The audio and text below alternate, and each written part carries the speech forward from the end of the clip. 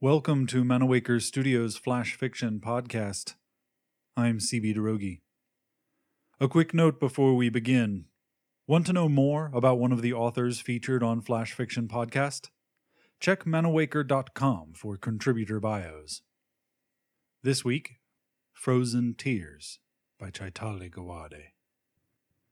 Kanya stared mesmerized at the string of beads in her hand. Moonlight shimmered through them. They were translucent and felt cool in her hands. They looked like tears, she thought. Hypnotized, she stared at them. Something touched her heart. She didn't know what it was. Instinctively, she knew it had to do something with the necklace she was holding in her hands. She brought her hand up and rubbed the beads against her cheek and felt grief. Instinctively, she held it back. For a moment she stared at them, as if it was a living, breathing thing in her hand. Tentatively, she rubbed it against her cheek again and was staggered by the emotions that coursed through her. She felt utter and absolute grief, yet she knew they were not her emotions. The pain she was feeling was that of someone else. It was by pure chance that she had found the necklace. Some invisible force had drawn her to the lake. As she dipped her feet in the freezing water, she felt something wrap around her ankle. It had been the necklace. It had felt cooler than the water itself. It was destined to be found by her. She had never come to this part of her island before. Naryanima had forbidden it, saying that it was not time yet. Kanya was used to Naryanima's eccentric ways and knew she had held some powers. They had been passed down from generation to generation in her family. She was still discovering her secret dimensions herself. Naryanima had died a month before, and Kanya had no living relative left. She had been devastated, as she had felt Naryanima had still had a few years to live left in her. Since her death, Kanya had been feeling a sense of urgency, and when she found the necklace, she knew she was meant to find it. The lake had been abandoned by the islanders long ago. It was rumored to be haunted. Some people swore to hearing anguished cries in the night whenever they passed by the lake on a full moon. Strange sightings led them to believe that the lake was where the ghost woman resided for the better part of the day. Kanya had seen the shimmering water of the lake as she approached it. She had felt a strange pull. Something other than her instinct had drawn her toward the lake. As she stood at the edge of the lake, she panicked. The beads in her hands felt hot and were losing their shimmer. Something had to be done. She didn't know what, but she was certain she had to do something. Just as she was about to drop the necklace on the sand, she felt a warm hand rubbing her cheek. Instead of fear, she felt warmth. The touch felt caressing, even loving. It was a touch she had known before. In another lifetime, it seemed now.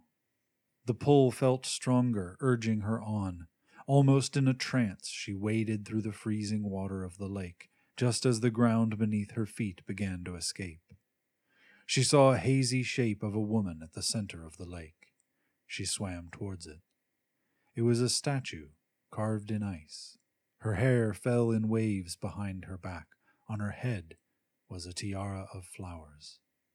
She was holding a single wildflower in her hands. It was larger than the flowers in her tiara. The expression on her face was melancholy. Kanya couldn't yet fathom the emotion she saw in her eyes. She stepped on the circle of stone on which the statue was placed. Purely driven by instinct, Kanya fastened the necklace around her throat. The beads of the necklace turned to tears, then dropped as an offering to the freezing lake. The Ice Maiden came to life. Her hair was the color of amber, and it flowed freely. The wildflowers of her tiara bloomed. Her eyes, deep amber flecked with gold, sang a song, the song of joy. "The curse has been lifted, if only for a while," said the Ice Maiden in a lilting voice. "I'm Angha," she said, and held out the wildflower to Kanya. This flower had not come to life. It was made of glass. Moonlight seemed to glint off its petals in a shower of 1,000 tiny sparks. Kanya took the flower, rubbed her fingers on the flower caressingly, and felt the flow of life within. "This is my legacy to you. It will guide you and protect you as it did me," said Angha. Angha moved closer to Kanya and rubbed a finger gently on her cheek. It reminded her of the hand she had felt at the edge of the lake. "It's time to say goodbye now, my angel daughter." And with that, she turned back into ice. Kanya's mind whirled with questions. She held the flower against her cheek.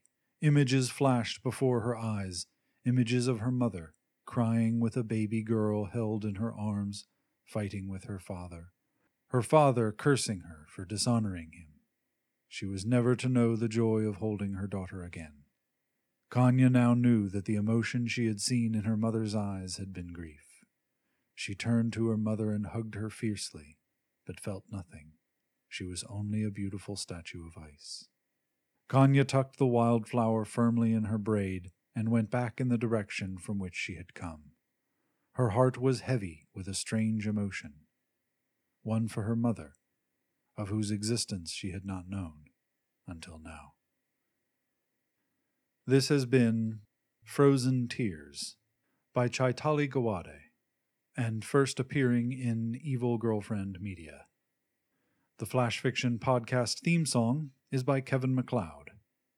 I'm CB Droege. Thanks for listening.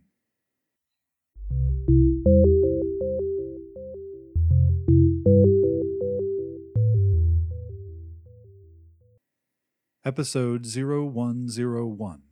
Production copyright 2016, CB Droege and Manawaker Studio.